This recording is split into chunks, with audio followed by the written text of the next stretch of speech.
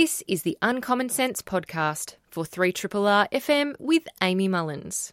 First up on the show, Ben Eltham from New Matilda joined me to talk about federal politics. Then, Emma Shortis, who is based at the EU Studies Centre at RMIT, joined me in the studio to talk about the latest in US politics. Then, finally, comedian and theatre maker ZoCoombs Marr joined me in the studio to talk about the encore of her comedy show, Bossy Bottom, which is showing at the Melbourne International Comedy Festival. I've got first up Ben Eltham from New Matilda, and he'll be joining me to talk not only the week in federal politics but tonight's budget. The federal budget has been brought forward one whole month because, as we know, an election will be called very soon. So Treasurer Josh Frydenberg will be delivering his first ever budget tonight, and it will obviously be very interesting to see the opposition's budget reply as well a day or so later. So there's much happening in federal politics, and we already, as usual, have seen some of those budget measures already announced, so we can discuss some of them not only on the government side but also the Labor opposition side as well. Ben, you're here in the studio and we're about to discuss federal politics. Thanks for making it in. Good morning, Amy. How are you? I'm good. How are you doing? I'm okay. Yep. Let's get into things. So let's get out of the way a few of the other items before we get to the budget. So in the past week, we've seen more come out over the One Nation allegations, and what's probably been more interesting, or at least in relation to Pauline Hanson, has been two elements. One, that she seemed to have intimated she was questioning the Port Arthur massacre and the circumstances of how it actually happened, which is pretty surprising and disappointing. And then also we saw the coalition and ah about whether they would put One Nation below Labor and or the Greens in terms of preferencing at the next election. And this, went on and on across the week, and we saw a massive cabinet leak which really did reveal some of the key ministers and their positions, Kelly O'Dwyer being the most progressive in terms of saying you just need to immediately denounce them and take action on this straight away. But we didn't see that happen. Scott Morrison waited until Thursday to make a decision, make an announcement. What was that announcement? Well, I mean, it's actually interesting to see what the announcement actually was, because in a sense, Morrison is supposed, he's trying to talk tough on preferencing, putting One Nation last, but actually the state apparatuses of the various Liberal Party branches will still make that decision. And so I actually think they will still preference One Nation in Queensland, for example, despite what the Prime Minister has been saying. Well, they've already said, particularly the Nationals, that they would not put them after Labor, that they would make up their own minds, certainly in Queensland, because they're so threatened by One Nation's presence there. Yeah, absolutely. Well, they need those One Nation preferences, or they're going to struggle in Queensland. And, in some seats, you could see a situation actually where One Nation gets elected on the back of beating the coalition into second place, for example. That's not without the bounds of possibility, actually. So it just shows you sort of how volatile the political situation is. But let's take a step back and remember what those allegations from the sting in Al Jazeera were. I mean, we were talking about the senior Chief of Staff at One Nation, James Ashby, and the Queensland Senate candidate, Steve Dixon, going to America and spruiking One Nation's, basically spruiking for money in order to get votes that they would use to try and wind back Australia's tough gun laws. So, on one level, arguably, traitorous, I suppose, or at least, certainly, they expressed a willingness to accept overseas money in return for changing Australian policy and changing Australian laws, which is pretty shocking allegations. And that's before we even get into One Nation's links to the far right, the well-known links between various parts of One Nation and the Australian neo-Nazi movement, Fraser Anning. One Nation is not a normal party. I think it's fair to say that. They're certainly not. And we saw Pauline Hanson come out and deliver a quite poor press conference in terms of the way that she presented her case. In fact, she couldn't even get NRA right. Oh, an extraordinary press conference, Amy. She stood there flanked by Ashby and Dixon, and she railed against the national media, then proceeded to read out a list of media personalities that she liked, like Andrew Bolt and Paul Peter Murray. Grester. Yes, Peter Grester. And then left without taking any questions, basically trying to deny everything, which is not plausible given what we know from the Al Jazeera documentary. And also claiming international or foreign interference in Australian politics, because she says that Al Jazeera, being a foreign media company owned or at least funded by another country, must mean that they are somehow interfering in Australia's politics. Yes, I think the standard playbook from the right these days is to accuse your opponents of what you yourself have been accused of, and that's been going on quite a lot, indeed, with the right wing of the Liberal Party as well. So we've seen, in the wake of the Christchurch massacre, we've seen a concerted campaign by the Liberal Party and their fellow travellers in the Murdoch newspapers and Sky News to try and paint the Greens as every bit as extreme as One Nation, and to say to Labor basically, well, are you going to put the Greens last? Are you going to preference the Greens last if we have to preference One Nation last? Basically trying to equate the Greens with One Nation. Now, you only have to think about this for about 5 seconds to realise that the two are just not the same. That they, even though they might be on opposite ends of the political spectrum, the Greens are a fairly moderate party with a commitment to peaceful democratic change, no obvious links to extremist parties or extremist connections. You know, the One Nation, in contrast, are the people who gave us Fraser Anning. So, you know, I think that kind of false equivalence is very dangerous, actually. It is pretty dangerous. It's something that the coalition front bench got fixated upon for pretty much the whole week, was talking about how extreme the Greens are, apparently, which is not really useful language. Well, by the way, why are the Greens extreme according to the coalition? It's because they want to take action on climate change. And because they support an inheritance tax, both of which are pretty mild policies, I'd have to say, and neither of which imply violence of any kind, unlike the people connected to One Nation. Yes. So let's head into some of the other items that are making the rounds, and they are somewhat related to budget time. The federal budget, will be delivered by Josh Frydenberg tonight. I think we should briefly mention Labor's carbon policy. Well, I'm going to get to that, actually. Oh, okay, yeah, go for it. Yep. That was what I was going to do. You are the boss. Sorry. I am the boss, Ben. I will just answer the questions. Yeah, sounds good. I was going to say, given that the coalition has already announced their climate change policy, or at least what we believe is their full policy, before the budget has been delivered, we just saw Labor get in quickly yesterday before the coalition delivers their full plan, so that they can get a head start and really put pressure on the coalition and make climate change a key election issue. So, as we saw on the weekend, Bill Shorten announced a single-use plastic ban, not just on plastic bags, but that was the key focus. And they also then announced a range of measures around electric cars and also their plan for the National Energy Guarantee, or a Plan B. So, Ben, why don't we head into that, and then we can get into some of the finer details of the cash handouts. Yeah, so Labor dropped pretty much the rest of their climate policy yesterday. We've already seen Labor's energy policy, which is a reheat of the National Energy Guarantee of the Turnbull government.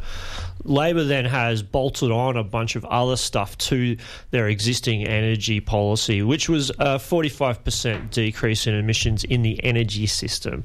Now, they want to now address some of the other sectors and do some stuff about emissions in transport. For example, there's a big announcement around electric vehicles. They want to get to 50% electric vehicles by 2030 by a range of measures, including upgrading charging stations, around all the federal highways.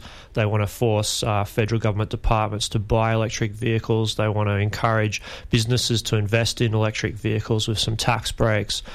They've also announced some policies to try and deal with emissions in other parts of the economy that aren't covered by energy and transport. So there is an attempt here to try and basically create some kind of mechanism by which carbon can be reduced that does not involve putting a price on carbon. So they've been very, very clear on that. It's not a carbon tax. It's not a carbon price. And I think they're correct there. What they are doing essentially is regulating the economy, forcing businesses to reduce their carbon in ways that don't involve essentially taxing it. Yes, and we've seen Mark Butler, the Shadow Climate Minister, say that Labor will not be using the Kyoto credits, which was the accounting trick that everyone has been talking about, which the government intends to use in order to reach the Paris climate target. So in terms of Labor and how they intend to reach the target, have they laid out clearly exactly how that would happen? I don't think it's exactly crystal clear yet. It's not like they've announced a big detailed policy in the way that they did in 2016 or under the Rudd-Gillard governments. The details are still a little vague. So to get into the technical detail, they're using the Turnbull government's previous so-called safeguards mechanism, which is essentially a cap-and-trade mechanism for large emitting industries. And they've given a limit of something like 25,000 tonnes of carbon per year will apply to big industrial emitters. And if they go over their particular safeguard, then they've got to buy carbon credits from other parts of the economy, but not energy. They're not allowed to buy energy credits, so they have to buy them probably from agriculture, probably in forestry or something like that. So it's a kind of a shadow carbon price, which allows them to have carbon trading without saying there's a carbon price. Yes, well, they have said that they would allow for carbon credits, and they would strengthen the carbon farming initiative, which allows farmers and landholders to generate carbon credits, which they can then sell on to others so that they can, in effect, reduce their emissions. Yeah, absolutely. That's the plan. I still think it's pretty vague, and for example, the emissions-intensive industries are always the ones that have been controversial throughout previous carbon plans and policies. Labor has basically said we're going to do a special arrangement with these industries, and they haven't explained what that will be. Just sort of tailored treatment is the phrase. So, make of that what you will. Basically, they're going to cut a deal with them, I think. I think there's still a fair bit to work out. Of course, it is a better policy than the coalitions, which is basically not a policy at all. But I think, stepping back a few years, this is a much weaker policy than the policy Labor took to the election in 2016, and it's weaker again than the Clean Energy Future legislation that ran for 2 years under Julia Gillard. So, Labor's slid a long way back on carbon policy, and despite their bold claims about trying to do stuff, we'll see, won't we? I mean, they still have the economy-wide carbon emissions goal of 50% reductions by 2030. That's a good thing, obviously, although less than what the science says we need to do. And they still believe in decarbonisation by 2050. But, and here's the big but, nothing on coal. Nothing at all on the coal industry, on coal mining, on burning coal in fossil fuel energy. So, I think that is a big squib, basically. They've ignored the elephant in the room.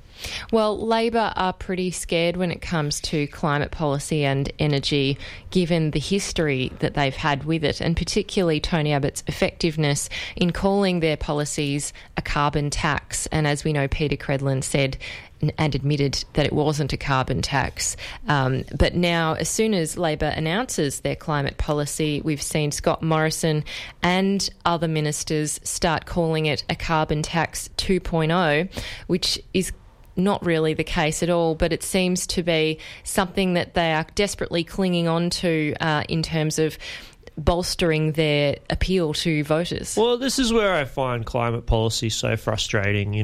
The government was always going to call whatever Labor did a carbon tax. It wouldn't have mattered if Labor did nothing at all. They probably still would have been accused of putting a price on carbon. So I would have thought Labor would have grasped the nettle and actually gone back to the system that we knew worked back in 2012, implemented by the woman that they say was a great Prime Minister, Julia Gillard, and which we know reduced emissions, a carbon tax. But no, they're not going to do that. So let's see. I mean, in the end, we just need to reduce emissions anyhow. But this is definitely the third or fourth best solution, if you like, compared to the one that we know already worked.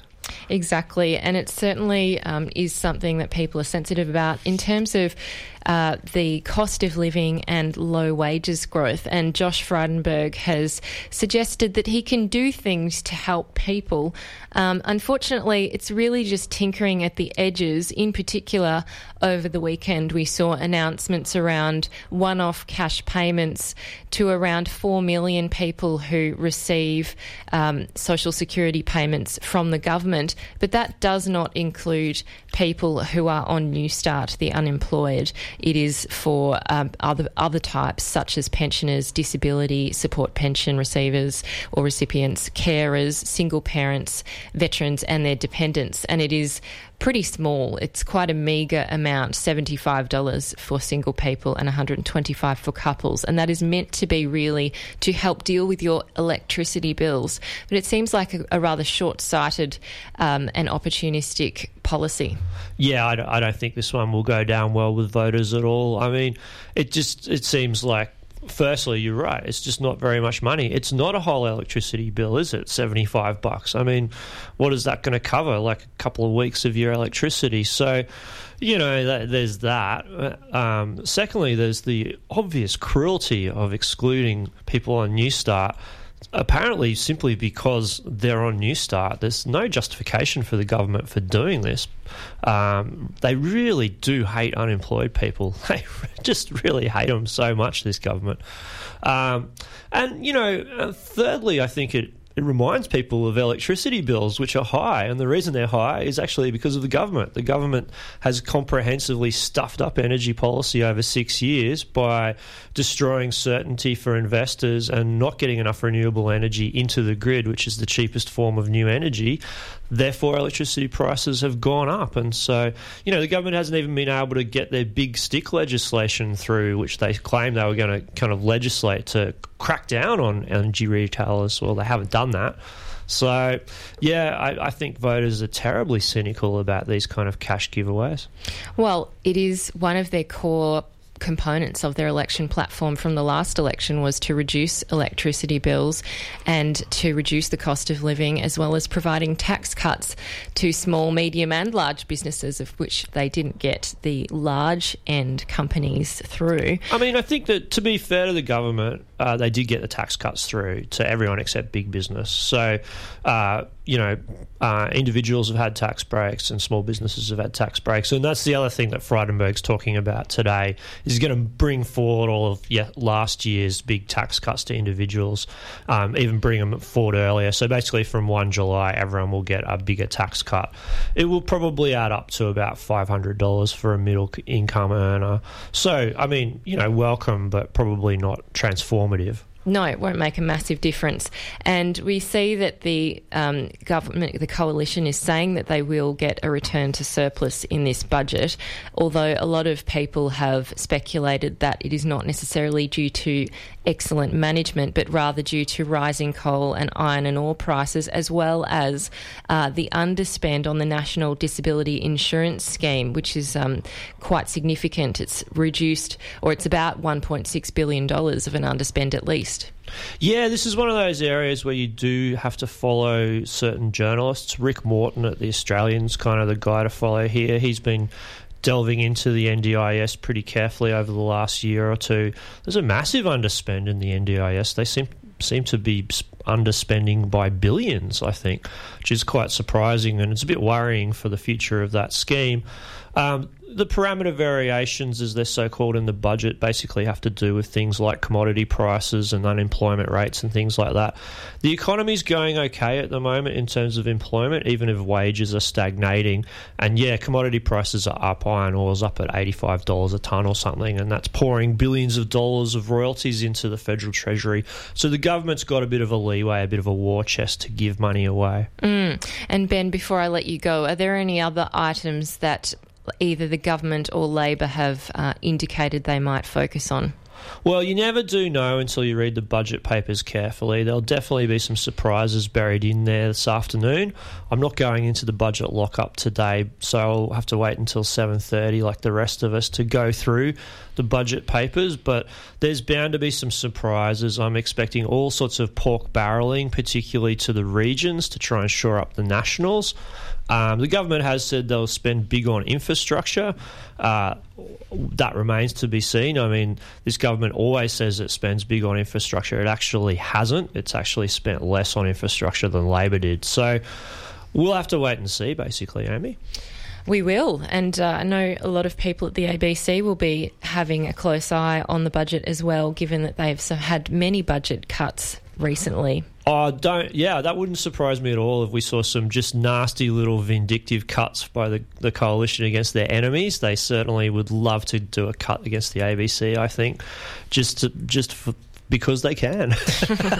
And this may be their last chance. Exactly, so, yeah. Ben, thanks for coming in to talk all about federal politics and tonight's federal budget. Thanks, Amy. That was Ben Eltham from New Matilda, and we were discussing their Australian politics at the federal level and the budget which is being delivered by Treasurer Josh Frydenberg. It will be his first budget. It may be his last. We will find out very, very soon, as an election will be called, and the budget was brought forward a month because of that very reason.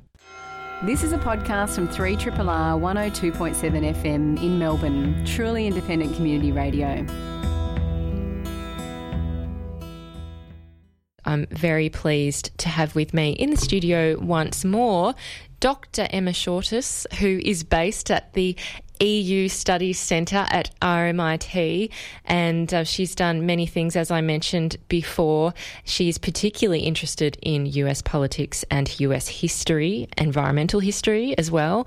And she, of course, being at the EU Centre, is in the thick of it with Brexit as well. So I welcome Emma and thank you. How's your sanity at the moment? Yeah, look, compromised, I would say, because I work at the EU Centre and I'm sort of deep in US politics, but also Brexit as well. It's been an overwhelming couple of weeks, I have to say. Yeah, it's crazy on Twitter alone if you're following either of the major areas there, because it's just like an inundation of information and changing scenarios. That's exactly right. And it is so much, all these hypotheticals, in the US.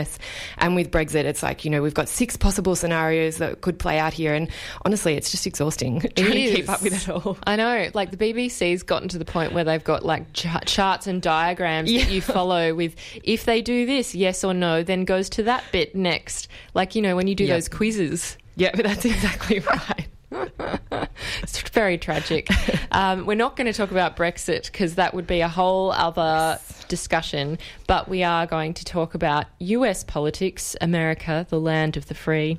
And the president, of course, seems to take up a lot of space in this whole topic of politics, given he's the president, but also because he can't seem to help pushing himself into a range of areas and obviously his ongoing tweeting.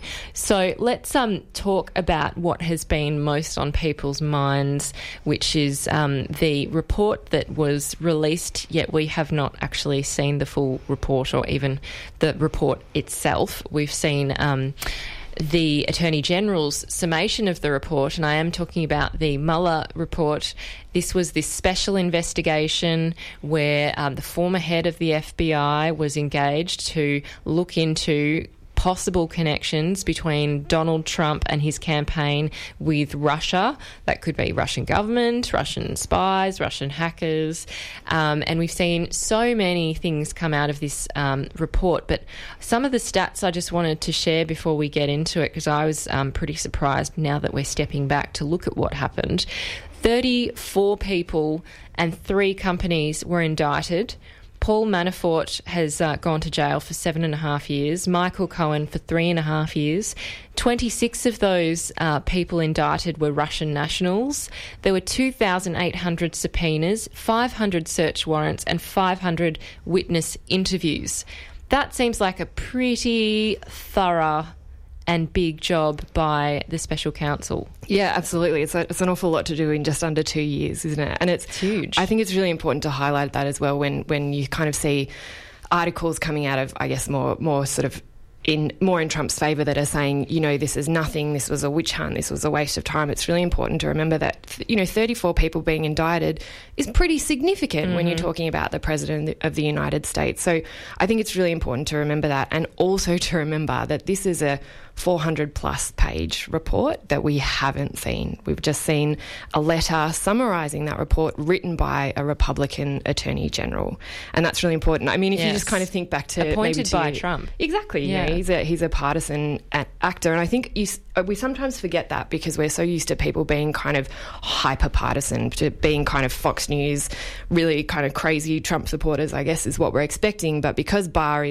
seems kind of reasonable in comparison to that, I think sometimes we forget that he is a Republican. He was appointed specifically to handle this report, to shepherd it through and to do the least damage to Trump and the administration, to the Republican Party, as possible. And so far, I think he's done a pretty good job at that. Yeah, and the former Attorney General was fired by Trump and had to kind of basically step back from having any involvement in this particular investigation. Yeah, that's right. So Jeff Sessions recused himself from the investigation. So you're right, he removed himself totally, kind of right at the start of the investigation, and Trump was furious, and he never, in true Trump fashion, never let go of that grudge. So he was keen to get rid of Sessions for a long time, and also because he didn't trust Sessions, I think, to kind of shepherd this report through. And so Bill Barr was settled on as a good candidate who was, hopefully acceptable to the Senate, and of course he was. And it's for this reason. It's because he's been very good at providing this summary to Congress, to kind of, doing enough, I think, to appear as though he's kind of being bipartisan. But at the same time, I think, being pretty partisan, he's still a Republican. Exactly. Yeah. It's pretty surprising that that's possible when you have an independent investigation that's really rigorous, and then the person who's meant to communicate the independent investigation is themselves not independent. Yeah, that's right. And look, I think that's one of, if we kind of take a step back, that's one of the things that Trump is really highlighting about the American political system. This isn't happening because of Trump. He didn't create these laws and this system. He and his supporters are just kind of exploiting flaws, I guess, that are already there. So we have this idea about the American system that there's a separation of powers, that there are checks and balances. But what Trump is doing is highlighting that, maybe that's not true, and actually partisan actors control a lot of these processes, and that exposes you to exactly these kind of situations. Exactly. And that reminds me of Alexandria Ocasio-Cortez. I think she was questioning right-leaning think tanks about what a congressperson can do, whether there are any checks or balances on where their funding or donations come from. Then if they deal with a piece of legislation that's directly relevant to the sector or the company that they receive donations for, do they need to declare a conflict of interest? And all of this was basically no, there's no transparency and there's not that level of oversight. And then the next step is really that apparently the president is above the law in many regards. Yeah, and again, that's one of the things that Trump is highlighting, and AOC, this Democratic congresswoman, is doing a really excellent job of bringing that to light in a really clear way, I think. But again, these are things that a lot of the American system and what Trump is highlighting is based on kind of norms and not law. So it's based on convention and kind of expected standards of behaviour. So the founding fathers kind of expected that a president would behave well, and so didn't foresee. Not necessarily all the time, but kind of it is assumed that people will behave in a certain way. And what Trump is highlighting is that actually there's nothing really stopping anyone from not behaving that way. And it is, I think it's quite shocking to a lot of Americans, and it can be quite shocking from a distance as well when you're just not expecting people to be able to do those kind of things. Yeah, it does highlight just how different Australia and America are in terms of our expectations. Yeah. But let's quickly delve into what we do know in terms of the report or letter on the special counsel's report.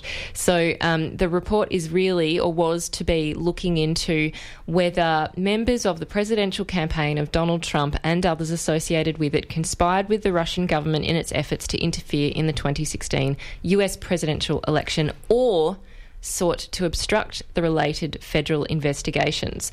So there's kind of two distinct things here, and people have been, the media in particular, highlighting the different conclusions that Mueller made or didn't make in relation to those two areas. So could we hopefully illuminate and make slightly clearer what exactly those distinctions were? Yeah, look, it's a really, it's a tricky one, and I would just continue to emphasise that we actually don't know really what Mueller has concluded in this report. We know what Barr has interpreted out of that report. And I think it's really important to emphasise, I'm a historian, so I'm always reminding my students secondary interpretations like this are really good. They help us to understand political processes, but the primary source, the report, is the most important thing, and we haven't seen the report. But having said that, Barr has written this letter to Congress, which kind of is his summary of that report, and he divided it into two sections exactly as you said. So the question of whether there was collusion between Russia, the Russian government, Russian agents, people acting on behalf of the Russian government, and the Trump campaign. Yeah, that's right.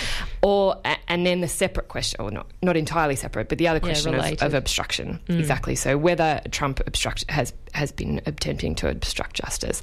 So in the question of collusion, the letter has basically, I think, confirms what we kind of already knew or already suspected about the campaign, which is that Russian agents that reached out to the Trump campaign, they offered to assist the Trump campaign with getting dirt on Hillary, which, as we know, Donald Trump Jr. loved that idea. And they also, of course, hacked Hillary Clinton's campaign emails, the campaign chairman's emails, and dropped those at a really opportune time. And I do think, it's really hard to... It made a big difference. Yeah, it made a huge difference. It's really hard to untangle those kind of influences, but it did have a really big impact. But what the letter says, what the Barr letter says, is that there isn't evidence of collusion. There's no agreement, tacit or otherwise. So basically there's no contract signed, I guess, between the Russian government and the Trump campaign to act to help each other. The question of obstruction of justice, so once this investigation started, whether the president has attempted to stymie the investigation illegally is slightly murkier, I think. So this is the question of whether, when Trump fired James Comey, the director of the FBI, and said in a television interview that he'd done it specifically while he was thinking about Russia, whether that was obstruction of justice. So that's definitely murkier, because one of the few quotes from the Mueller report that Barr included in that letter is to say, I'll have to look it up exactly, but it's basically, there's not enough evidence that Trump has committed a crime, but this report does not exonerate him, which I think is really a really interesting quote, a really important one, and harks back. It's kind of uncanny how similar it is to what that director of the FBI, James Comey, said about Hillary Clinton's use of a private email server. That there's not enough evidence to go to trial or to bring charges, but this person has acted badly, basically. This person is not exonerated. And, we kind of know how well that went in the end. So that's this kind of really interesting question where basically the Attorney General and the Department of Justice have made the decision not to proceed with charges. But then there's this really interesting question, I think, where, did Mueller intend for the Attorney General to make that decision, or did he intend for it to go to Congress? And I think most people, I guess, with clear heads would say that actually that should be up to the Congress. The Congress is supposed to be the check on the executive, on the office of the president, and so Congress should be the one to make that decision. So I know, unfortunately, we don't kind of have many clear answers from this letter, and I don't necessarily think we'll get clear answers from a 400-page report, but that's kind of the nature of the situation we're in, and part of the reason that Trump can exploit it. So even though the letter, one of the few quotes we have specifically says the president is not exonerated, Trump still comes out and says total, complete I've been exoneration. Vindicated. Yeah, exactly. It's really... it's maddening, I guess, too, because he's basically labelled it, Trump has labelled this whole process, an investigation, a hoax, and that, it was just a witch hunt against him. No other president should have to go through this again. Poor me. It's been so hard on me to be investigated. And he's really played the victim, and he's also been out at rallies, which is so not presidential, because we're not even in a campaign at the moment, talking about how, he's completely clear and, Teflon, essentially. In terms of how that has influenced or not the perception of Trump and his culpability in potentially obstructing justice or any other potentially criminal conduct, what do you think, not only his base, which is, pretty one-eyed, but also the rest of America kind of perceiving this report to be? Because it seems like the polling that comes out is rather disparate and there's not necessarily a consensus view, but there is a lot of probably confusion. Yeah, look, I think that's exactly right. And you're right that some polling's come out fairly recently, just in the last couple of days, in the aftermath of this report.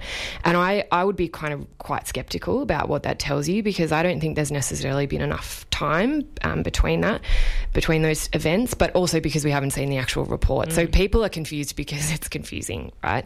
But Trump's approval rating has been sitting pretty solidly at around 43%, and that hasn't changed much since the release of this letter. So I think the kind of conclusions we can draw from that are basically what you said. His base's opinion hasn't changed. Fox News is spouting the total exoneration, and the people that initiated this investigation are traitors who need to be punished. The language is quite extreme, and so I don't think that's going to shift. I do think it plays into people's, people who kind of may be slightly disengaged from politics. It plays into this perception of, the Trump administration is corrupt. Because it's not just this report. It's Michael Cohen, Trump's former lawyer, who's in jail. Paul Manafort's in jail. All these people around him who have been convicted of crimes, and then the very kind close to him. Yeah, too. exactly. It's not really just an close. associate. Like Michael Cohen was his personal attorney. Exactly right, and for decades, I worked really closely with him on things. On issues that still haven't come to light. They may come out because of the Mueller report, but they may not. And that's things like, the attempt to build Trump Tower in Moscow. We still don't know about those kind of deals. We don't know how long they went on. But, I think people perceive this kind of, there's a perception of underhandedness and kind of nefarious activities. Rightly so, I think. So I think this report kind of plays into that, but, it doesn't necessarily create major shifts in people's political allegiances. And I would always say that 2020 is a heck of a long time away. If we just think about what's happened in this last week. It's kind of sad in a way that it's going to get even more intense because it's often you go through that presidential election and everyone gets a bit excited and, you think of the Obama campaigns. And then it dies down. Do you know what I mean? There's a bit of a drop. Yeah. And I feel like there's not been really enough of a drop. It's just kind of been this sustained level of drama, tension and conflict that's just ongoing. Yeah, absolutely. And I mean, that's kind of reflective of the way Trump operates. It's when it finally seems like he's getting some clearer air about something, he'll bring up something completely different, like health insurance or some other issue. And you can almost see his advisors kind of pulling their hair out going, what are you doing? Like we're trying to get this kind of consistent message across. But it just seems to be the way Trump operates. He kind of pings from one issue to the next and doesn't follow through on things. So it's really hard for people to keep up, and this kind of perpetual chaos is just kind of exhausting. But it seems like it, will just continue. And while it's hard to imagine it getting more intense, I think it will in the lead up to 2020. Yeah, well, we were quite focused on the border wall that is proposed to be constructed and the fact that the president declared a state of national emergency. Where did we get up to with that? Because that seemed to drop behind a bit in terms of recognition, and other things have taken a bit more prominence. Yeah, that's right. That's exactly what's happened. And again, I think that's basically because we did get to this kind of point where, is he going to declare a national emergency? Isn't he? And he waited a while, and then he did, and kind of tried to appropriate these funds to do it. And then the House of Representatives pushed back and said, no, you can't do this. And, it seems like when Trump gets frustrated, when he doesn't get a clear win, which in his mind also means somebody else losing. You can't both win. Somebody has to lose. He gets frustrated and moves on to something else. So he'll make an effort to distract with another issue, which he does repeatedly. Yeah. But I think, part of what's happened with the wall is also that it's been overshadowed by the ending of the Mueller investigation and the Barr letter and that kind of ongoing saga. And then Trump is also trying to divert attention away, at his rallies and things, but precisely because he doesn't have this, what he would regard as a clear victory. Well, you mentioned healthcare, which is where he decided to ping next, which was really not probably a good idea given that their last attempt at destroying Obamacare failed miserably, and the proposed policy they were going to replace it with was pretty lacking, and would have put a lot of people in very desperate situations in terms of, particularly people who are chronically ill or even terminally ill, relying on Obamacare. It's certainly not a perfect policy, as we've heard. But what did Trump do when he decided to suddenly make an announcement that healthcare was going to be their primary focus post Mueller? Yeah, it's really hard to find the logic sometimes behind what he does. But I think, with Trump, what you have to remember is that the Affordable Care Act, the ACA, which is the act that you were talking about, kind of dubbed Obamacare, and I think that's the key with Trump. Trump came into office with a vision of basically destroying everything that Obama ever did, and Obamacare, named after the president, is kind of symbolic of that. So he'd always intended to destroy Obamacare. He tried, and he failed. Even while they controlled both houses of Congress, the Republicans weren't able to come up with a replacement for Obamacare, and that, I think, really stung Trump and has really stuck with him as a defeat. And so what he said at the end of that was, this is such a terrible act. This is everybody's suffering under this act. Premiums are so expensive. We'll just let it implode. We'll let Obamacare destroy itself. Now, of course, the Affordable Care Act, as you said, is not perfect. There are a lot of flaws with it, but it did insure 20 million people who didn't previously have insurance, and it protected people with pre-existing conditions. So before Obamacare, insurers could just say, well, we're not going to cover you because you have a pre-existing condition, right? So this is a huge deal for 20 million people, and the Republicans wouldn't touch it because basically they were too scared to take insurance off 20 million people. Yes. So it was and probably would vote potentially Republican if they are in a working class suburb. Not all, but some.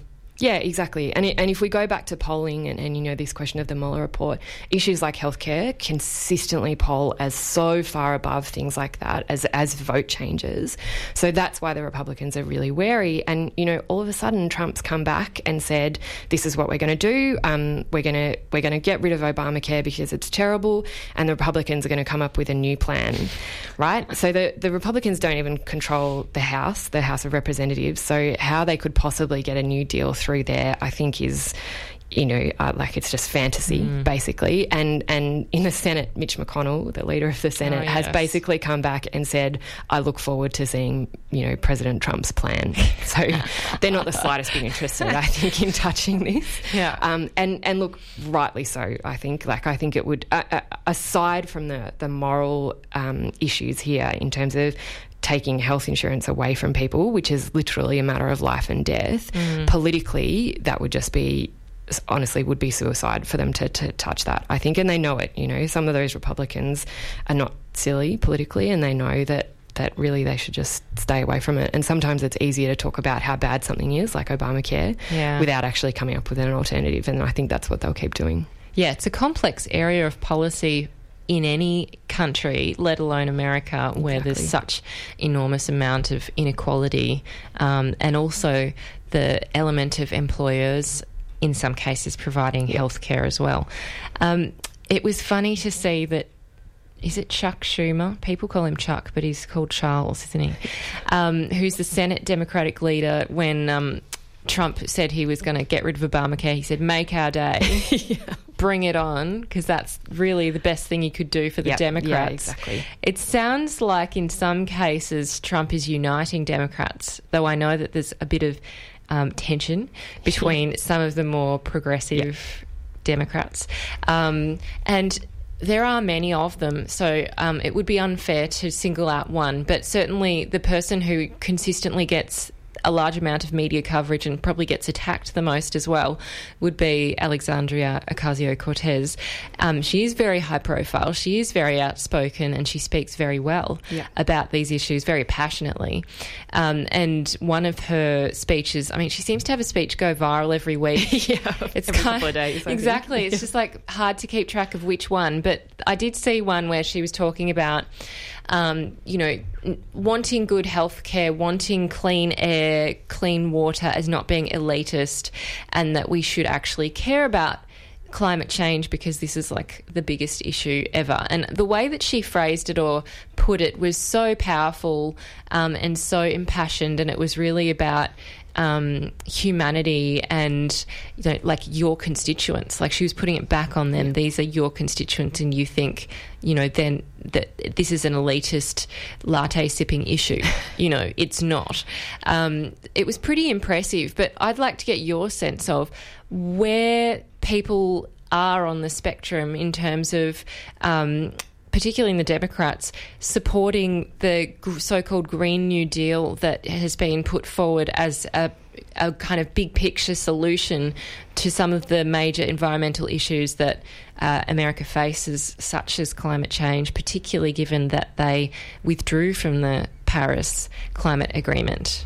Yeah, look, I think it's an issue, again, that gets kind of overshadowed by Trump, apart from when he kind of brings it up in his own weird way when he's talking about new coal mines or whatever.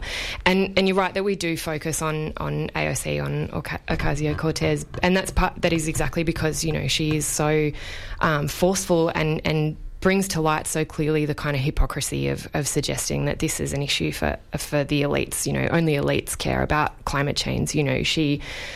She kind of put that to bed really effectively. And I think, part of the reason actually that, to go back to what you said about Chuck Schumer being so happy about Trump bringing up healthcare, part of the reason they're so happy about that, the Democrats, I think, is because they actually do want to talk about policy, right? The Democrats don't necessarily want to talk about impeachment or corruption. They want to talk about healthcare and environment because those are the issues that people actually care about.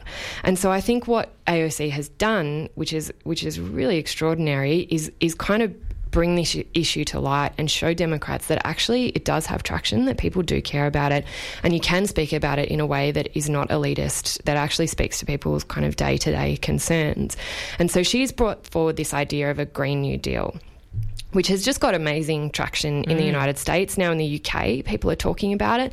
There's something similar kind of happening in New Zealand. So it's got this kind of international force behind it. And it goes back, of course, to the New Deal after the Great Depression to kind of rebuild America. So it's a democratic project in the end. So I guess people could potentially see it as partisan, but it's essentially kind of proposing a way to deal both with climate change and with economic inequality. So it's uniting those two issues for the first time, really in a kind of coherent way. So suggesting that we can kind of build enormous renewable energy projects and at the same time provide really high quality jobs. We can do things like high-speed rail, which reduces flying time, which also improves people's quality of life, their access to amenities, to jobs, to all these kind of things. So it's a really kind of comprehensive program, I suppose. And you have seen, I think, some more senior Democrats kind of say it's pretty pie in the sky, like good on you, young lady, but you're just being too optimistic. But I think what's really important to note is that basically all of the major prominent contenders for the Democratic nomination for president have endorsed the Green New Deal. And I think that really says a lot about the way that kind of environmental politics is going in the United States. Sometimes it takes unfortunately, it takes a kind of disaster for people to respond. And when it comes to the environment, Trump is kind of that disaster. And people kind of look at that and go, wow, actually, we really need to do something. We need to do something really radical. And I think what the Green New Deal is doing is kind of really focusing people's minds that, that we can do something about this. We can imagine a new future. We can create a new future, and people don't have to suffer for it. We can bring people with us, and that's a pretty extraordinary shift in the way people are talking about things. Exactly. Particularly that economic and inequality lens is really it's been there in terms of policy discussions, like from outside groups, lobby groups, but not from the politicians themselves really pushing that. It was kind of ridiculous to see the Conservative reaction to the Green New Deal. It's kind of similar to how we have reactions in Australia from Conservatives around a carbon tax. As I said in the first hour, the coalition now saying any basic policy, climate change policy from Labor is a carbon tax 2.0. Well, we saw from Donald Trump, he called the proposal an extreme $100 trillion government takeover that would mean no more airplanes, no more cows, and 1 car per family. Yeah, look, I mean, in much the same way Chuck Schumer said, bring it on in terms of healthcare, Republicans are kind of licking their lips, I think, in this idea of a Green New Deal, and especially the kind of spectre of socialism, which, has real political traction in the United States.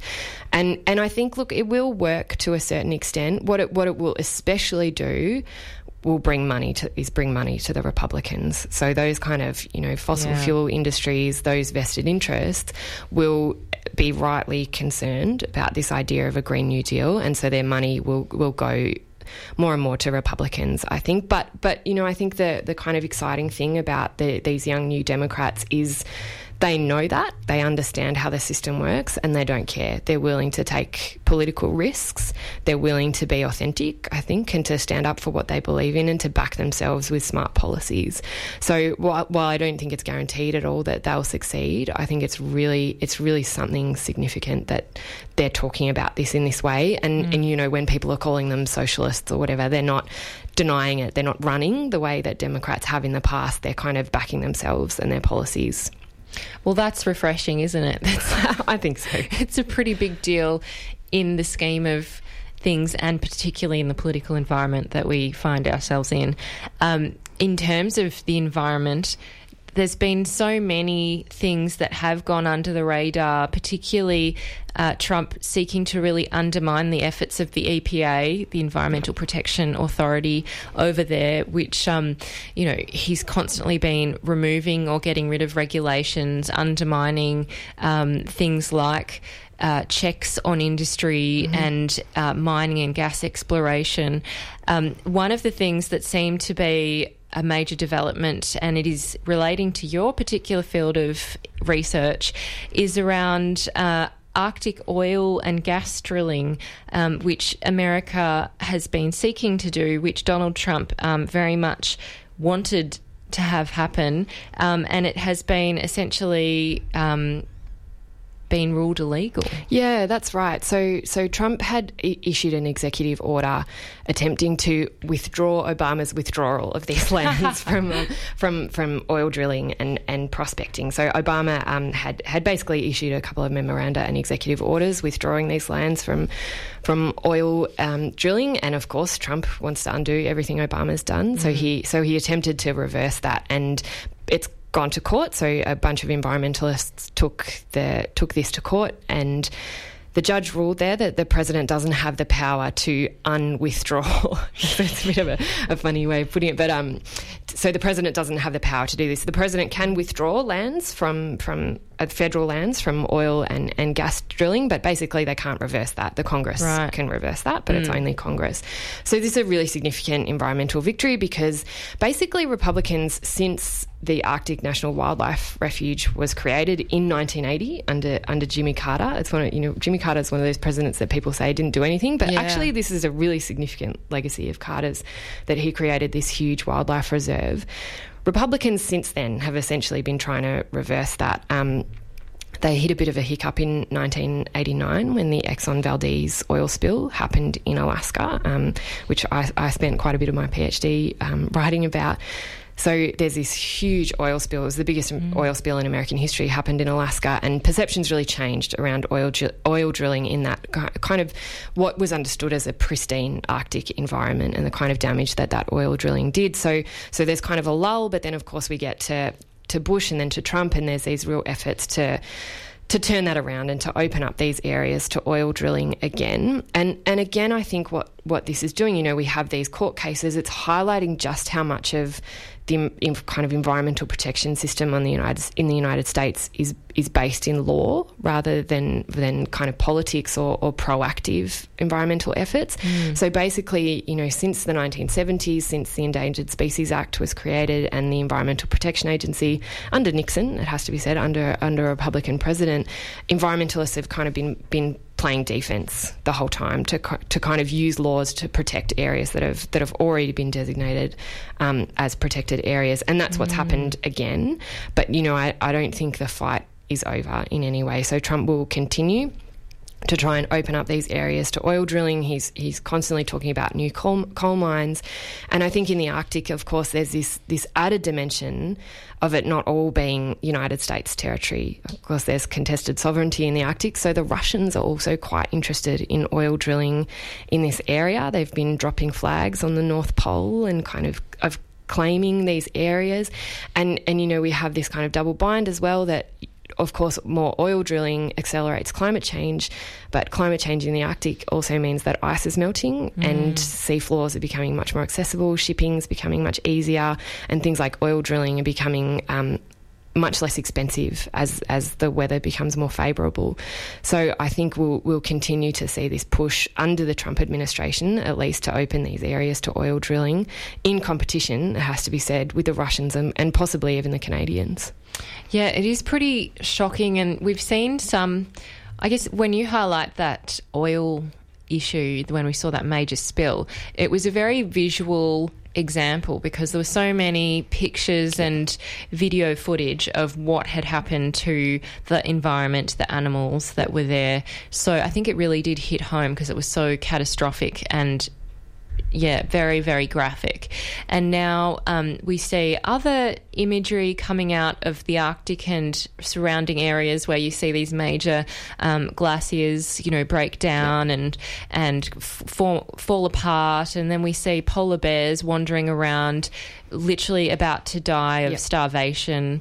There's so many shocking things coming out that you wonder whether it is becoming more of an issue for voters, even if it's not their top issue, but it's still in the back of their mind, because it's often, as you say, that area has always been conceived of or thought of as a pristine, untouched, not very populated area of the world that should be protected. Whether that has ever happened enough is really debatable. And as we've seen, Japan whaling again in the sanctuary over there shows that it's really hard to police. But in terms of your understanding of like the environment and Trump's continual attack on it, do you think that AOC is correct in highlighting, lead levels in the water and, air pollution as being major areas that not only Trump has probably dropped the ball on, but actually might be undermining? Yeah, look, I absolutely think she is. And I think what she is doing is kind of drawing the connections, I think, between those two things that initially seem quite separate. So, starving polar bears in the Arctic are really kind of evoke a lot of emotion. They make people feel quite sad or whatever, but you feel a certain disconnect, of course, from that polar bear and from that environment, which is, I guess, sparsely populated, or people in the mainland US at least don't feel that kind of human connection to it.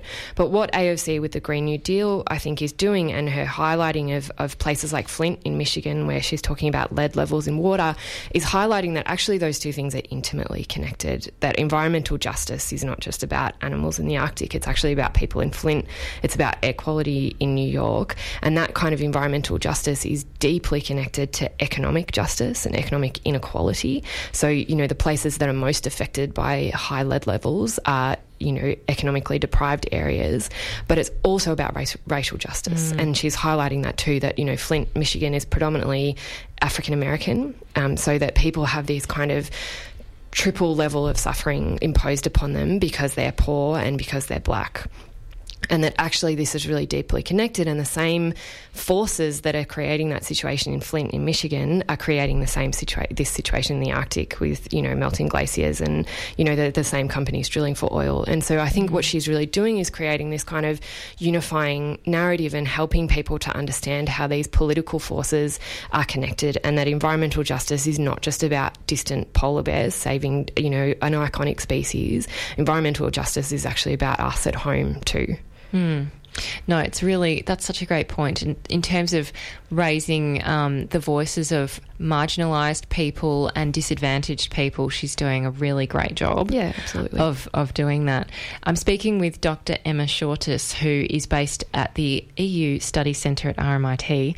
And Emma, before we go, I just wanted to quickly talk about the foreign affairs stage for a very quick moment, because we saw a while back, but we haven't yet discussed it, is the North Korean leader and Donald Trump met together. Was it in Vietnam? Yeah. Yes. Yeah. So they had this meeting. It all was built up to be some massive, huge deal, and then it all kind of fell apart, and a lunch was cancelled, and Trump walked away, and we never talked about it again. What on earth happened? Yeah. Isn't it funny? Even when I'm so deeply in it, a couple of weeks passed and you go, oh yeah, that's right, Trump did meet with the North Koreans in Vietnam. Yeah, so he did. So this is the second summit. It's billed as this kind of crucial peace talks, and again, it's part of Trump's effort to kind of ping from issue to the next, and this was, I think, part of his effort to get a kind of cheap win, to feel good on the international stage, to have lots of people looking at him, to deal with a dictator. He's much more comfortable talking to dictators than he is to other kind of multinational forums. But I think, unsurprisingly, basically what's happened is the two sides have gone in, neither of them are budging on certain issues, whether it's in terms of sanctions or denuclearization on the North Korean side. And what we've seen is a Trump administration that's basically woefully unprepared for this kind of diplomacy, for these kind of negotiations. Trump, I think, sees himself as a kind of Reagan-like figure. He sees himself as the kind of charming, affable, friendly Reagan who walks into a meeting with Gorbachev and negotiates the end of the Cold War because he's so friendly. Trump has kind of bought that narrative, I think, of diplomacy. He does deals. Yeah, exactly. So he thinks he's going to kind of, he's made friends with this guy and they're going to make a deal. But basically what's happened, not to no one's surprise in the kind of diplomatic community, is that they've been unable to reach any kind of compromise. It seems Trump kind of pushed too far in terms of what they were asking for in denuclearization. They basically failed to understand that is the only negotiating card the North Koreans have, and they're not going to give it up lightly. They will only give it up in exchange slowly, and probably in exchange for quite a great deal of money, to put it bluntly, in terms of economic growth. And Trump has failed to understand that, so he's pushed them too far and then walked out. And so we see nothing. We see no kind of result. And I'm pretty sceptical. Some kind of foreign policy pundits have said this is so important for them to be talking on the world stage. But to be honest, I'm just not convinced. I think it's a kind of Trump seeing it as a photo opportunity, and the North Koreans seeing it as a way of kind of giving themselves some legitimacy when they're talking to the most powerful man basically in the world. And so what we see come out of it is essentially nothing aside from some pretty pictures. A PR exercise. Yeah, exactly. Yeah, it's pretty disturbing that there is that, not only diplomatic disconnect, but probably a cultural disconnect as well. That is, absolutely. You need really clever, nuanced diplomats taking part in those negotiations, and no doubt Donald Trump might have wanted to take the lead. Yes, in some way. I imagine so, to make a deal, and that's exactly right. He has this sense of confidence in himself that he is the guy who will walk in and make the deal that kind of everyone else is not as smart as him. They're not as good as negotiators as him because he's this master businessman. But of course, diplomacy is pretty different to business. Just a bit, yeah. Yeah, exactly. So I guess that's what happens, and it's also what happens when you surround yourself with a team who are confident but inexperienced in these kind of issues, who are sort of supremely confident in the goodness of the United States and the United States' mission, but fail basically to understand the other side and how they're perceived from the outside. Yeah. Emma, it's been so fabulous speaking with you again, and I really appreciate, and I no doubt everyone listening does, your expertise and great depth and breadth of knowledge. Thank you. Thanks so much for having me. I've been speaking with Dr. Emma Shortis, who is based at the EU Studies Centre at RMIT, and they do some great lectures and public seminars, so look it up online. This is a podcast from 3RRR 102.7 FM in Melbourne, truly independent community radio. I'm so excited to have with me in the studio ZoCoombs Marr, who is she's an Australian performer, writer and comedian. She makes theatre of a range of types. I guess you can't really categorise it, to be honest, and that's probably what makes it so successful. So I'm welcoming now ZoCoombs Marr. Hi. Hi. Thank you for coming in. Thanks for having me. Thanks for that wonderful introduction. Well, I actually had a much longer list of achievements that I haven't even got to yet because I thought I'd better save some for later. But it is pretty impressive what you've been doing at the moment in the last, 6 or so years in terms of Dave and the iteration of Dave. I saw that the anniversary of Dave's creation came up. I had a Facebook memory that came up. He sort of existed, but it was the first time I did him at the comedy festival was 6 years ago yesterday. Wow. So, yeah, he's I miss him. I miss Dave. Haven't seen him in a while. He does. Well, he hasn't been out since, was it 2016 was the last show for that? Yeah, I did. I did a couple of shows here and there. I last did him in Darwin, the Darwin Festival last year. Yeah, maybe. He pops up every now and again. How did he go in Darwin? He was great. Yeah. Quite relatable. Dave's pretty relatable to everyone. Everyone knows a Dave. There are a lot of guys called Dave. Yeah. Well, that's where it came from. The first year that I did it at the comedy festival, it was this great thing where they had a page in the guide that was just that they had all the, it's alphabetical, but on that page it just said the Daves, and it was sort of me, and I had billed it so that I was under Dave rather than under my own name. And we all, just by chance, all the Daves happened, like a lot of Daves were wearing the same shirt. Oh, really? Yeah, so it was... What kind of shirt? Checked shirt? It was a check shirt, yeah. Seems pretty common. Red check shirt. Oh, wow. It's really amazing how there is this formula and kind of stereotype of the Aussie male comic, of which certainly Dave is drawn from. Yeah, totally. Well, I think it's also, I mean, like you said, I do lots of different kind of things. It's sort of that image and that sort of formula is part of, it's really just a way of communicating to an audience, like, oh, it's this kind of thing. This is what this is what you can expect, so this is what you get. And I think that's, for me, that's why I'm always drawn to doing different genres and things, because I like to, I like to play with different arenas, so an audience is coming in with a different expectation, which means you can do sort of more things to mess with them. Well, you definitely mess with the audience, and it's so great to be messed with. Like, I think when I saw Bossy Bottom last year, that was the funniest thing I've seen ever. Oh, like, stop it. I'm not even building you up. I mean it. Like, I laughed so hard and non-stop that my stomach muscles were ruined for a week. It was like I did Pilates, which I wouldn't ever do.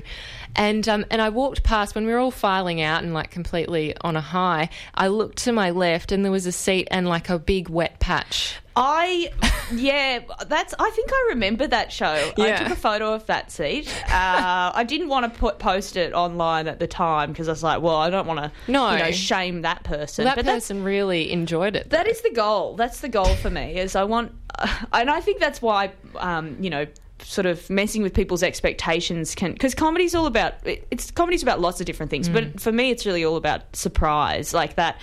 I want an audience to get to a place of just total hysteria where they don't know what's going on, they don't know who they are anymore, their body's, misfiring and malfunctioning.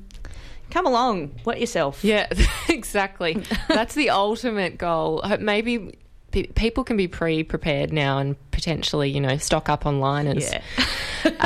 But it is the pretty best dangerous. Compliment I've ever been given. A wet seat. Seriously. Yeah. I looked and went, yeah, I can see how that happened. It's definitely possible. Yeah, but there's a lot of the audience kind of looking to each other and like kind of just going, wow, this is crazy and so like ridiculously fun. Yeah. It's because I think it's like that's what I enjoy, because I love the audience. I'm obsessed with the audience and I just want to sort of give them the best possible night. So everything that I do is just innate of like, oh, what are they thinking, and what is the last thing that they would expect to happen? And that's always a fun place to work from for me. And that it's not. I was having this conversation with someone the other night about like, I don't think that anything that I do is weird at all. To me, it's just completely logical. It's absolutely logical. It completely makes sense, and it's just a way of trying to communicate with an audience. It's not. I hate that kind of that idea that it's like, oh, you're trying to be all weird. Yeah. No, alternative to what? It's just I'm just trying to communicate. Well, I actually think, it's not alternative. You're using these conventions and you're either like giving a big nod to them, or you're flipping them, or you're, highlighting in a big flashing sign that what you're doing and making a joke out of that. Like, you're using great implements like cameras and live videos and slides behind you, and this great use of repetition that happens throughout the show. I'm getting all embarrassed. No, but like I was really impressed, and what did kind of resonate was, and it was funny, it was in the Herald Sun, which is also interesting, that they reviewed that show and said that it was really intelligently put together. And so it wasn't just like funny, I'm very smart. I'm very, you are very clever. Well, a lot of people have hinted to the whole meta, description of what you're doing. Yeah. But like when I was watching it, not only was I just enjoying it, but I was also going, God, this is really smart. And how on earth, like how long did that take to, come up with all these, repetitious things and like little seeds that you plant at one point that then you bring back? It's actually just, I don't think, I mean, I'm not that clever. It's really just the way my brain works. It's just, for instance, a lot of people, I have this big gripe against storytelling just because everyone loves storytelling. Yeah. Everyone loves a story. I personally don't. Like, I'm unable to think in a straight line. So for me, if I sit down to write a list, even this sentence, it's gone in a circle already. If I sit down to write a list, I can't get to the end of the list. I'll end up writing it all over the page. And I think it's just the way that I like to think in terms of, like, connections between things. And that's, like I say, I don't think that anything I'm doing is, like, that clever or weird. I'm just like, well, of course you would repeat that. Or of course that comes back there, because that's the way that those things order themselves in my brain. So it's really just you're opening your brain up for everyone to see. Yeah, and what a delightful brain. Oh, my God. Well, it's not just then the techniques that you're using, but the content that you're discussing or putting on show and examining. And I mean, a lot of that content is unique in a sense, because as we know in Australian comedy, up until maybe 5 or 6 years ago, it was pretty rare to see too many female comedians, having, like, being majorly billed as like a big ticket drawer and someone who was up there with the dudes. Yeah, but oh God, we're killing it at the moment. You are killing it. I agree. I really think you are, and it's kind of really refreshing that I don't have to now only have kind of the dudes to pick from. Yeah, well, I mean, some of the biggest names in the festival are, women like Judith Lucy, Hannah Gadsby, all of those massive names. Anne Edmonds. There's some amazing women doing stuff. I think it's sort of that kind of. Comedy is such a funny world because it really exists in this. It comes up mostly through these kind of open mic nights, which are very blokey and they're very male dominated environments, and so the sorts of audiences that go to them are they're very straight and very kind of male-ish, or they're there to see dudes. So their norm and what they relate to is very much like male oriented. Yeah. So I think if you're performing in those, like when I was coming up through those sorts of things, it was always trying to communicate to that audience. They just wouldn't get what you were necessarily talking about. So now I think it's exciting because audiences have become more diverse. Their audiences have more access to better things, and so then you can have other conversations. You know, you can't talk about something in comedy. People aren't going to get it if you're not talking about something that they understand. They know. That's not their fault. Yeah. It's just about the sort of diversity of those platforms, really. And not everyone is catered for in that open mic scene. Not that there's anything wrong with that scene. That scene's fine, but just not for everyone. Yeah. I did read about your experience, and you mentioned that there was a Sydney gig that was quite pivotal for your kind of understanding of the scene and also what you would do, like how you would fit or not fit in that scene. And that seemed to be, I mean, I was pretty shocked at the male comedian who, you know, said something to a woman in the audience. I won't even say it because I think it was just really inappropriate. But in terms of those kind of horrifically almost bullying statements to audience members, which you have also, you know, highlighted in your own stand-up and saying, oh, just a bit of bullying when you're making fun of it. You know, what was it about that experience that kind of moved you or pushed you towards a different way of doing comedy? Well, I think for me, like that particular show where this guy just attacked the audience was, for me, it was a couple of things. I already had Dave brewing, like he already existed as a character, and I was sort of struggling to reconcile doing Dave at the same time as kind of trying to be myself on stage. So it was a bit confusing. It was also confusing coming back the other way, actually, because I had all these strange Dave mannerisms. Dave-isms. Yeah, I was like doing things on stage going, well, that's not me. I don't do that. But I suppose now I do. The thing with that was it really made me think about, it was just a breaking point of like, I don't fit into this world. I can't communicate to this audience in the way that I want to, in a way that's going to be satisfying for them. And I also, like I say, I really love the audience and I really want to make them have a great time. And that medium, the way that it's set up. Now, this guy had a particular breakdown, was like particularly awful, but it sort of came out of what that relationship with the audience is. That's this really combative thing, and it's like, oh yeah, bleh.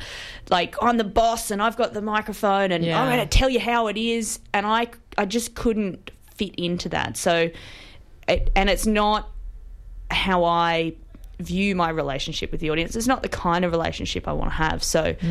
I felt like I just couldn't fit in that. And it was a really difficult time, actually. It was really upsetting and really sort of a weird thing to go like, I can't do this. And Dave came out of a real place of frustration and, you know, I was pretty ready to quit. And then everyone, you know, Dave went well and pulled me back in and now I do have the platform where I can have that nice, more empathetic, like, relationship with an audience where you can actually look after them and it's more of a feedback type of process where you're kind of, you know, they're as much a part of it as I am. I'm not the boss. I'm just sort of carrying the experience. So it's a different kind of thing. And it's a nice place to be now. Yeah. Well, it is a really inclusive space to be in. You don't feel, you're not freaking out like someone's going to start picking you out and like putting you on the spot in a really awkward way. Yeah. Which is what a lot of people who go to comedy shows have, that like it's anxiety. Yeah. And that's about trust as well.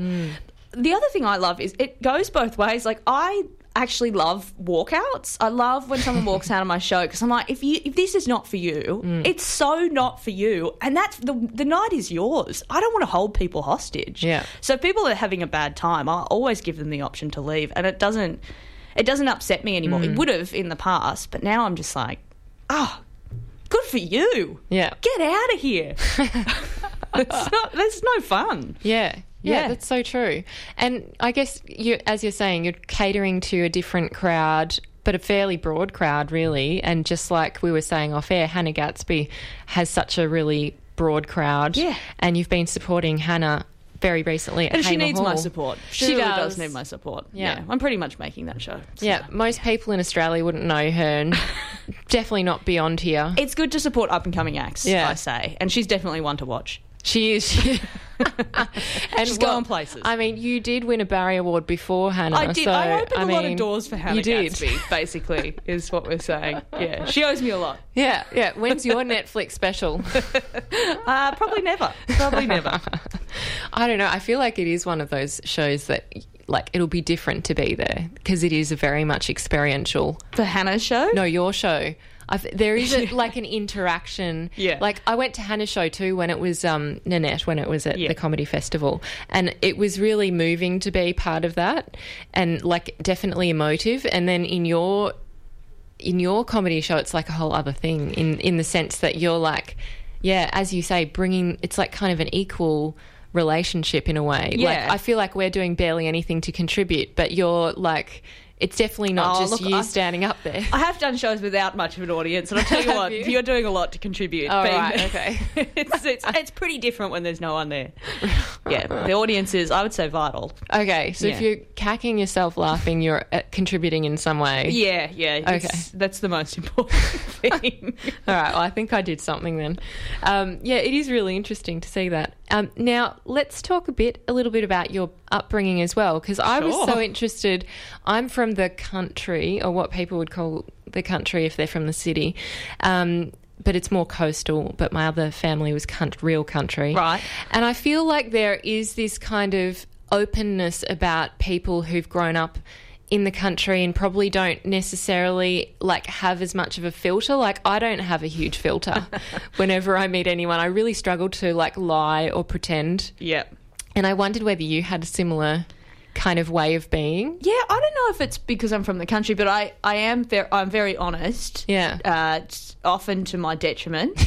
And very trusting as well. Yeah. I find when people are really You take it at face value? Yeah, I'm just like, here's my face, there's your face. We're talking to each other's faces. Why would I read into anything? Yeah. Why would I not? So that I always find it, and that's probably naivety in a way, but I always find it very shocking when anyone lies to you, and especially like in showbiz, that does actually happen a bit. And I'm always like, what? That every happens? time I'm confused by it. But I think being from the country, for me, being from the country, because you're in like a smaller group of people and going to school in the country and things, I think is really important. The most important thing that I got out of that is being surrounded by lots of different people, actually. Different, they're like different socioeconomic kind of, there's more of a breadth there rather than, in the city going to like a private school or whatever, and you actually get used to, you're only used to being around people who are quite similar to yourself in a lot of ways. That's my experience of I feel comfortable with lots of different people. But that's also because I grew up in the country and I'm quite privileged, really. I'm a middle class kind of family.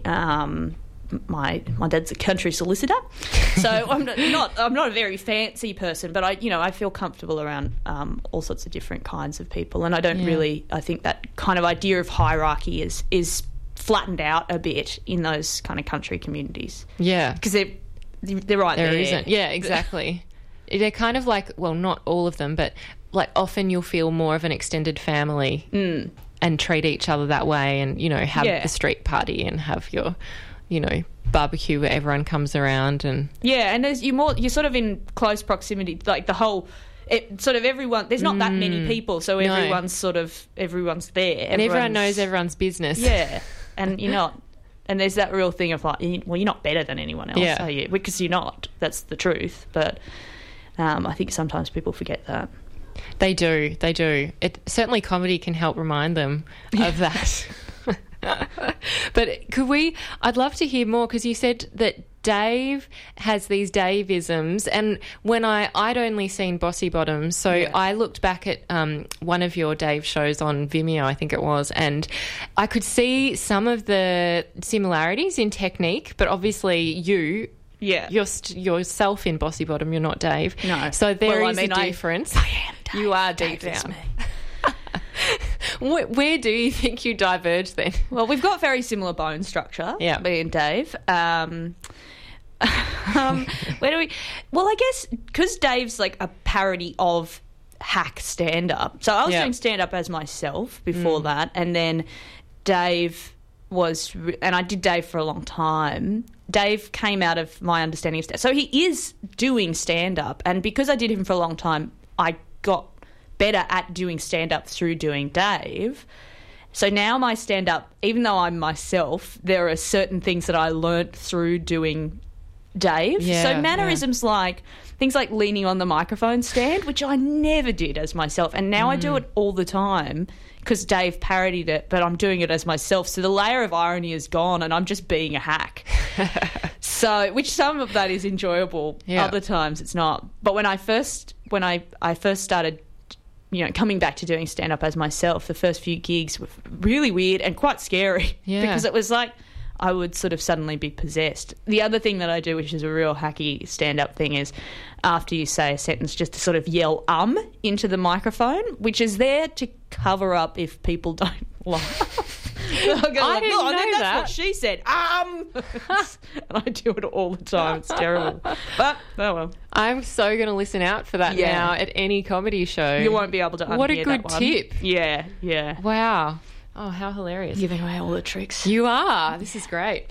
So in terms of Bossy Bottom, and you're bringing it back for an encore, what was the reception like for you, not just the audience, but then your peers and your reviewers, and, how did you feel that it went being yourself and, like, talking about your life and your family, which isn't the entire content, but you are, like, revealing more of yourself presumably in this stand-up show than when you were Dave. Yeah, look, it was pretty scary. It was a pretty risky sort of thing because I'd been this character for so long, and I say this in the show, like, if it didn't work out, I would be proving the point women aren't funny. But so there was a genuine fear that it's like, maybe Dave is funnier than I am, and I think Dave is a little bit funnier. I don't know, but. Yeah, it went well. I'm sure lots of people didn't like it. I don't know what my peers really thought. Comedians, you'd have to ask them. So I'm sure some people liked it, some people didn't. But yeah, it felt really risky, but it was really nice to I felt like I had a lot to prove in a way. But you didn't regret it, which is the main thing, right? I think I didn't want to keep doing Dave because that felt like I would have gotten stuck into this. I would have gotten stuck in this character, and that's not really what I wanted to do. I wanted to, it felt like the scariest thing, so I had to do it. Yeah. That's if something's really scary, especially as a performer, what am I doing it for if not to do the risky, scary thing? Yeah. But it really could have gone terribly. Could have been the worst. Just like, ooh. And I know, actually, people have said to me since then, oh yes, went to see a show. I was quite trepidatious going in. I was quite scared because it was like, oh no, what if the audience was feeling that same fear as well. Like, what if she's not funny? So, yeah, I guess relief. Yeah, we've gotten over that hurdle. Yeah, and it's nice bringing it back now because there's a few. When I first did the show, it was really just about shaking off Dave and just being like, this show is... I genuinely set out to make a straight stand-up show, just to do stand-up. Did you really? Jokes. I genuinely did. I was like, I'm just going to do a simple stand-up show. It's just going to be stand-up. And then I wrote all that stuff, and I was like, well, this is boring. And I couldn't help myself. So and then as I wrote into it further, I was like, oh, well, now I've got... Okay, well, we've got a time loop. Oh, there's a drone. So it's nice coming back to it, though, because there's some of the ideas in it that have solidified a little more. So it was just sort of getting it off that first time. So there's a few new ideas that have crystallised since then that'll be in this return a little bit. Well, that's a bit different. Exciting to hear. I wonder, given that you also work in the theatre, and write. That's how you have to say it. The theatre. The theatre. Whether there is any back and forth or use of different skills or tools in those, and whether you draw on acting and theatre making at all in your comedic shows? I view it all as pretty much the same thing. Yeah. I think if you're, comedy, stand-up comedy is theatre. And theatre, it can be comedy. It's the same sorts of things. It's just a different framework. Yeah. It's just a different context. But when you're making it, I think the same skills are used. I think every comedian, every theatre maker, whatever you want to call it, like, because genre's bogus anyway. It's just made up. It's just for, it's made up for, like, so you can like categorise people. Yeah. So you can go, we'll put that on next to that thing, and those things are similar. But I think if you're, what your aim is, my aim is to have this particular relationship with an audience and communicate particular things in particular ways. So there's things that really tickle me and I get really excited about. And that's sort of the same in theatre and comedy. It's just, you just have to do it in a slightly different way because the audience is expecting something different. So if you want to flip their expectations, you just have to know what the expectation is. So in the theatre, they expect this sort of thing. And but it's this, for me, it's the flipping that I like. It doesn't really matter what it's about. It's like, comedians, jokes are the same sort of things. Like, comedians don't do all their jokes about the same topics, but the joke, it's the like mechanism of the joke that you're going for, that's fun and exciting. So I don't know if that made any sense at all. Yeah, it does. Yeah. It's all the same. Yeah. So the difference then really Bigger is... budgets in theatre. Yeah, here you go. More money. Nicer dressing rooms. Yeah, oh, really? Yep. And more staff. And you probably don't have to announce yourself. No, you don't. That's such a weird... Isn't that a weird thing? Yeah. Really weird. But you just kind of have to do it. Yeah. Although I've seen a few shows lately that are not doing that and works quite well. They just walk on stage to music and the audience knows to clap. Yeah, I don't think anyone would go, oh, God, who's that? I have to check my ticket. Some people might. Really? Yeah, some people might.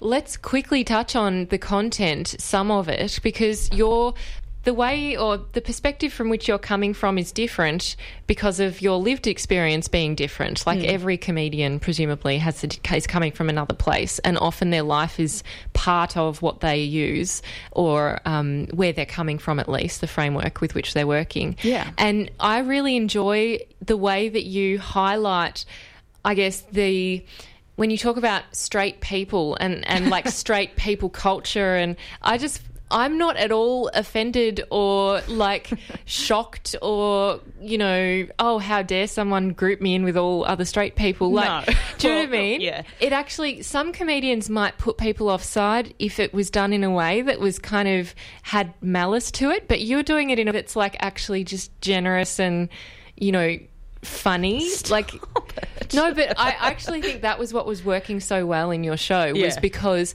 you're talking about, like, not everyone is going to understand your lived experience, but you're not alienating the audience at all. In fact, you're bringing them in. Yeah, well, I think I get a lot of people like, oh, you make such political work. Like, why do you... What made you choose... Like, I actually had someone ask me a question recently. It was like, what first drew you to being a female comedian? Oh, my God. It's like, that's the funniest question biology. I've ever been asked. But it's like...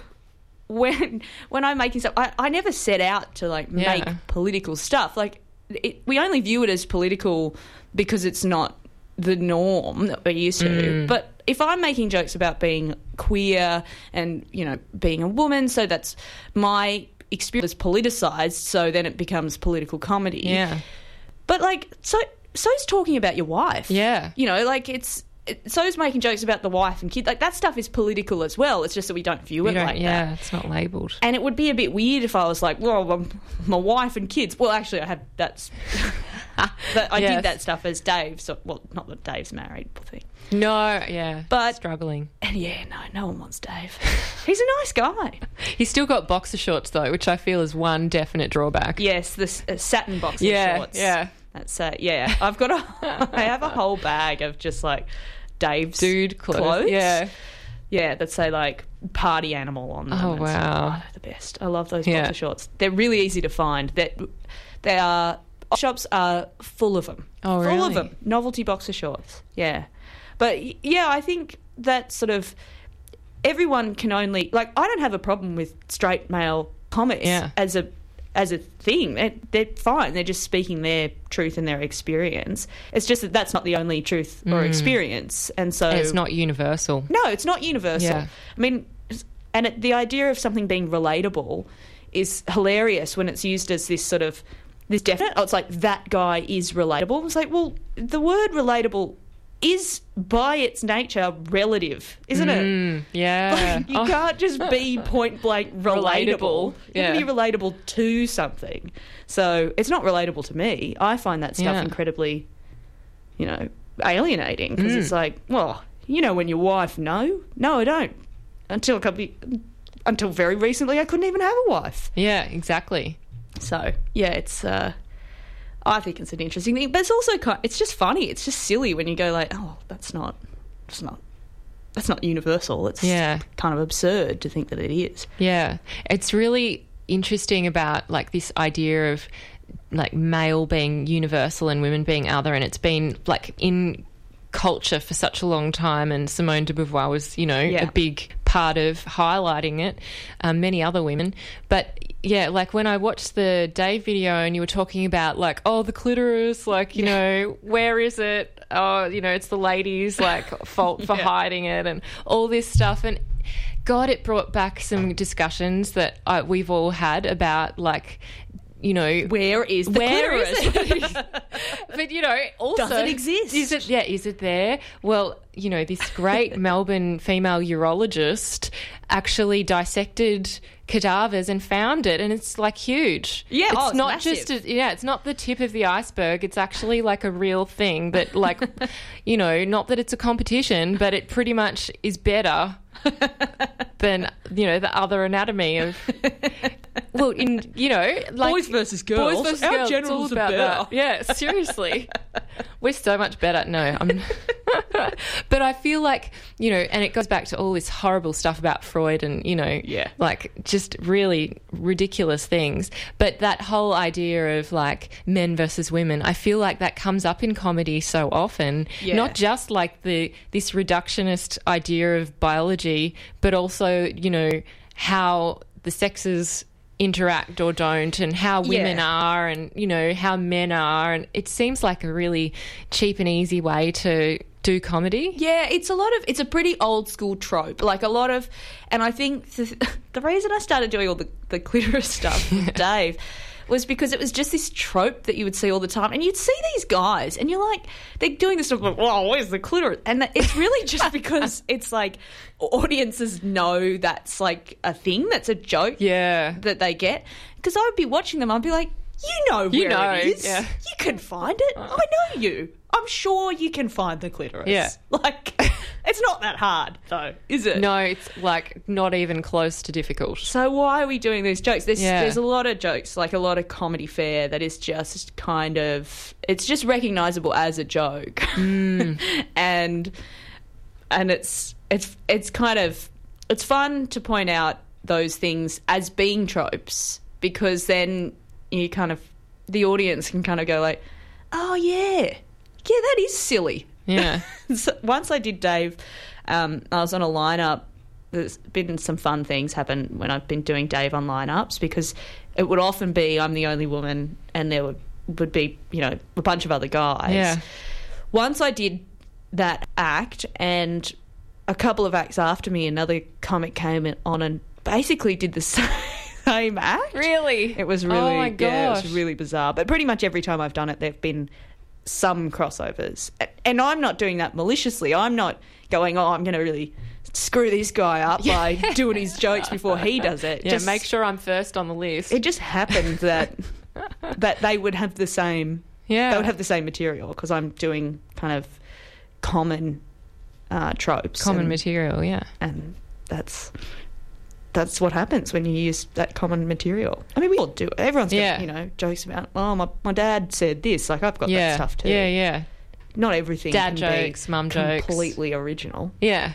No, I really like when you talk about your mum and impersonate her in this show. I just thought she was amazing. Yeah. I've never met her, but I was like, wow, what a cool mum. She is pretty cool. My mum's very cool. Yeah. Yeah. And the voice you put on is like, I don't know if that's realistic. It's real. Really? It's real. Yeah, my mum and my sisters all have really high voices. Wow. And my partner, they're all minuscule as well. Yeah, they're like right. elves. I'm average to tall height. they all come up to my shoulders. So any photo with them, it's like my 3 daughters. I've got 2 sisters, and Mum is tiny as well. Yeah. So they kind of speak like little birds. They're like little woodland creatures. Yeah, yeah. And my partner once, we were up, I don't know, I sometimes talk about this in the show, but we were at my family home, and my sisters were having a conversation in the other room, and my partner Kate was like, we were reading the newspaper, and she looked up at one point and went, "Oh, they're talking. I thought it was birds." They've been having this conversation the whole time. It's like, that's how they sound. Yeah. That's awesome. We've run out of time, which is tragic for me. But guess what? You can go to the show. So and there are tickets left, right? There are tickets left, yes. But it is selling fast.